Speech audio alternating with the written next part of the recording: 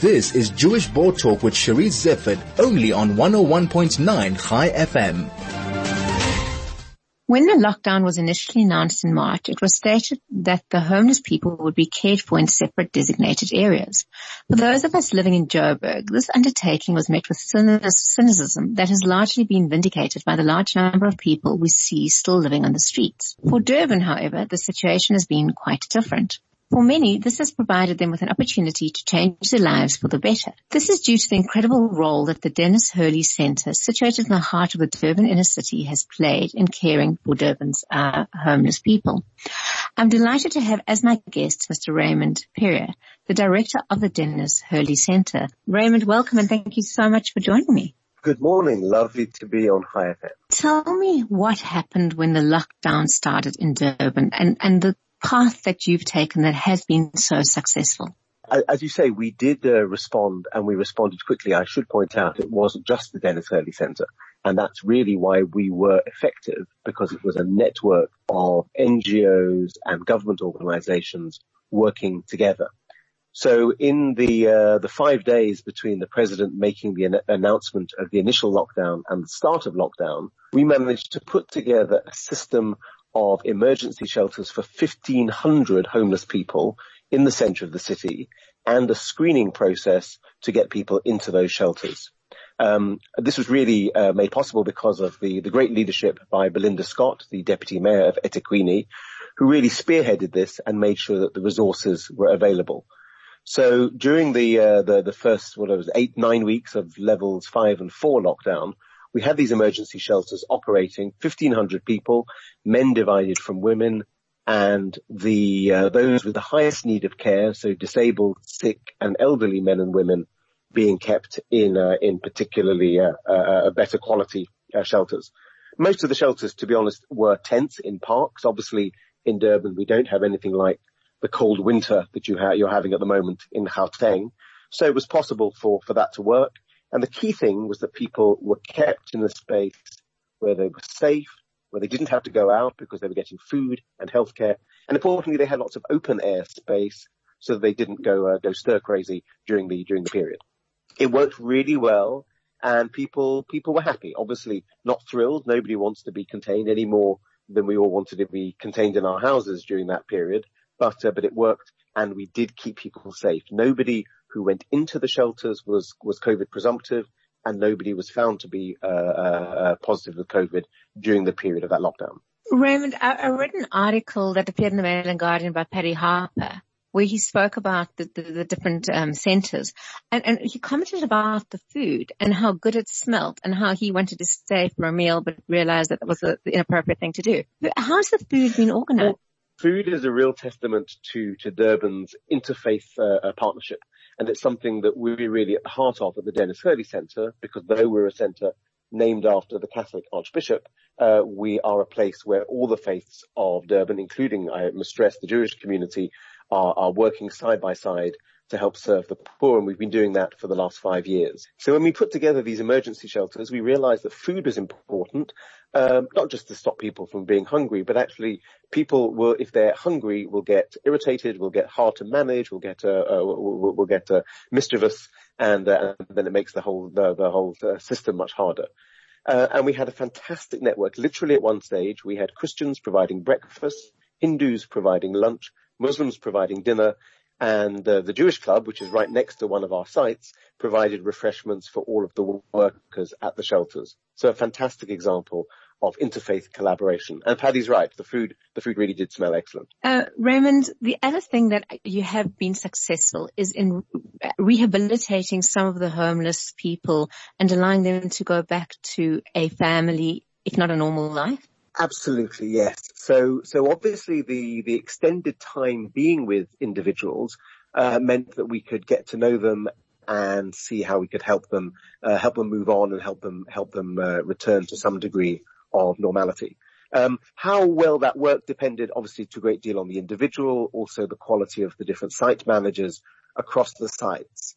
But for example, at the Denis Hurley Centre, we had 100 sick, elderly and disabled men, and there are now only 6 left in the building. And all the rest have either gone back to families Some have gone into rehab programs. Some who are disabled have been able to use their grants to get long-term accommodation in shelters or in appropriate homes. So this has actually been a unique opportunity to spend time with people, to build their trust, and to help them to access the services that they're able to. Raymond, the proportion between men and women and helping women get back to normal lives? So of the 1,500 we had at the peak, only 180 were women. So many fewer. Our sense was quite a lot of women who are on the streets of Durban, to be fair, are here and engaged in sex work. And our sense was quite a lot of women got out of town before the lockdown began because they realized that their source of income would be stymied, should we say. And we were able, which was a great success, to have all the women in a proper building, not in tents. Curiously, there was a building that we earmarked over a year ago as a shelter for women and children, which belonged to the municipality. We spent a year negotiating with the municipality how to turn it into a shelter. And in the 5 days we had to create the emergency shelters, miraculously it came online. So, and credit to two businesses who made that possible, FNB and Urban Lime, a property company run by a Jewish family, Johnny Friedman and his family. They helped make the strollers building happen. And that's now continuing as a shelter for women and children. One of the homeless guys who was on the eThekwini task team with me, made the joke that we managed to achieve in 3 days what we haven't achieved in the previous 3 years. The crisis helped focus people's attention. It did in Durban, and the cooperation between the various organizations and interfaith groups is absolutely amazing. Going forward though, what will happen after lockdown? Since we've moved into that already, because at level 3 there's no obligation for people to stay in the shelters, and indeed legally we can't keep them in the shelters. We can't stop people from wandering out during the day. So the main tent shelters have become a model called a safe open sleeping space. It's a model that was pioneered in Cape Town. Again, it's something we've been looking at for over a year in Durban. Finally, it's happened, thank goodness. So it means that even if people go out during the day, they can come back at night. They're sleeping in a tent. They get breakfast in the morning. They get supper in the evening, and they're safe. And the issue of safety, I'm afraid, is not actually safety from the outside world. It's safety from the police, because unfortunately, in the past, homeless people in Durban have really suffered from harassment by the police, often policies instigated by the municipality themselves. So the safe open sleeping spaces are working. About 800 people or so are now staying in those each night. As I say, the women are still in the women's shelter, and a lot of people have reconnected with their families. But the real challenge that we have in Durban is that most people who are homeless here are homeless because they came to the city looking for work and they couldn't find work. And the only way to help people stop being homeless is to get them into some kind of sustainable source of income. So that's why projects like our award-winning program of homeless people selling second-hand books on the streets are so important, because it means that people not only have a stream of income, but also have the dignity that comes from work and from being able to earn their own living. Let's talk about drugs for 1 second, because I understand it is an associated problem with homelessness. Are you helping people to kick habits? And how hard is it? Of course, there is a high level of addiction among the homeless, and anybody who's listening who is a smoker and has struggled since March the 27th will completely empathise with the homeless guys who are suddenly locked into emergency shelters and can't access their drug of choice. Roughly speaking, I think we've seen 3 different responses. There are some people who actually have used this as an opportunity to clean up. They've not been able to access their drugs. It's that they've gone through some withdrawal, but they've got through that, and now they're clean, and they're saying, this is fantastic. This has actually helped me change my life. There are some people who've needed more support, and we've been able to get some people into the Napier Centre for Healing. That's our sister organization that provides a long-term drug rehabilitation program. Sadly, it's only hosts of a few people and is a very expensive project, but it does mean that homeless people are getting access to the highest quality of rehab program. And then the third response, which has been led by by DUT, the Durban University of Technology, and the Urban Future Centre there is a methadone program. So methadone is a substitute for the opiates, the heroin, and in some cases providing a substitute. So at least it's a clean and safe alternative to the opiate. And that's a program which has been working for some people during the strict lockdown and has continued now into level 3. Raymond, it's absolutely incredible. Do you think you could come to Joburg and replicate it here because the need is so great? Except that I should point out, we did a survey of the homeless in Durban a few years ago with the Human Science Research Council. And anyone who comes to Durban always comments on how many homeless people there are because they see them on the streets and so on. And we counted 4,000 homeless people in central Durban. That's a huge number, but we're a city of 3.5 million people. So as a proportion of the size of the city, it's actually a small and it's a manageable number. And I think one of the challenges of homelessness is people see it as an overwhelming problem.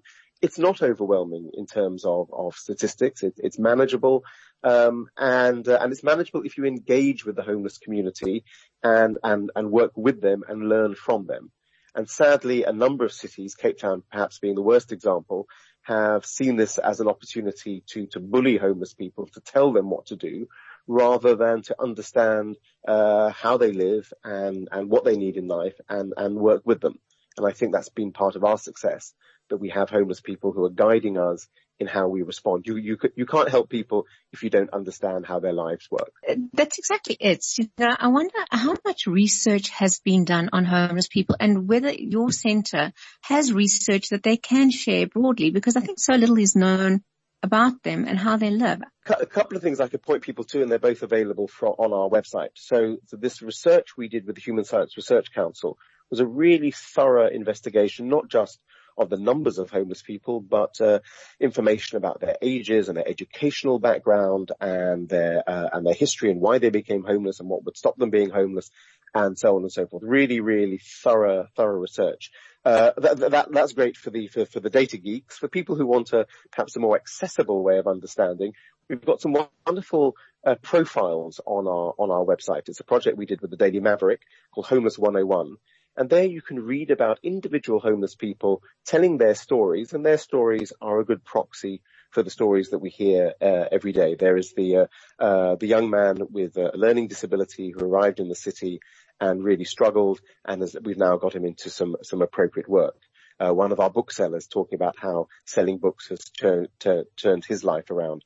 A young woman who suffered from TB, and thanks to our clinic, we managed to get her on and sustain her on a TB medication program, and she's now back reunited with her family. And it's when you read those stories and see those faces that you get a sense of the reality of the often young men and women who make up our homeless community, and that they could be your brother, your sister, your cousin, your neighbor. They're not alien beings. And I think once we recognize these are people who happen to be homeless, then that makes a big difference to how we respond to them. And the compassion and the willingness to help, I think, is really what's lacking here that you have. So, Raymond, thank you so much for joining us, and well done on this great initiative. I know my colleague Mary Cook said that the Jewish board in Durban will be feeding for the month of July. So I'm proud that we're part of this initiative, and just keep up the amazing work that you do. Thank you so much. Fantastic. And there are great people in Joburg doing great work. Unfortunately, it's less well coordinated, and the support from local government isn't what it could be. We'll have to leave it there. Thanks, Raymond, thank you so much for joining me. That was Bye. Raymond Perrier. He's the director of the Denis Hurley Centre in Durban, telling us more about the amazing work that they're doing for the homeless people there.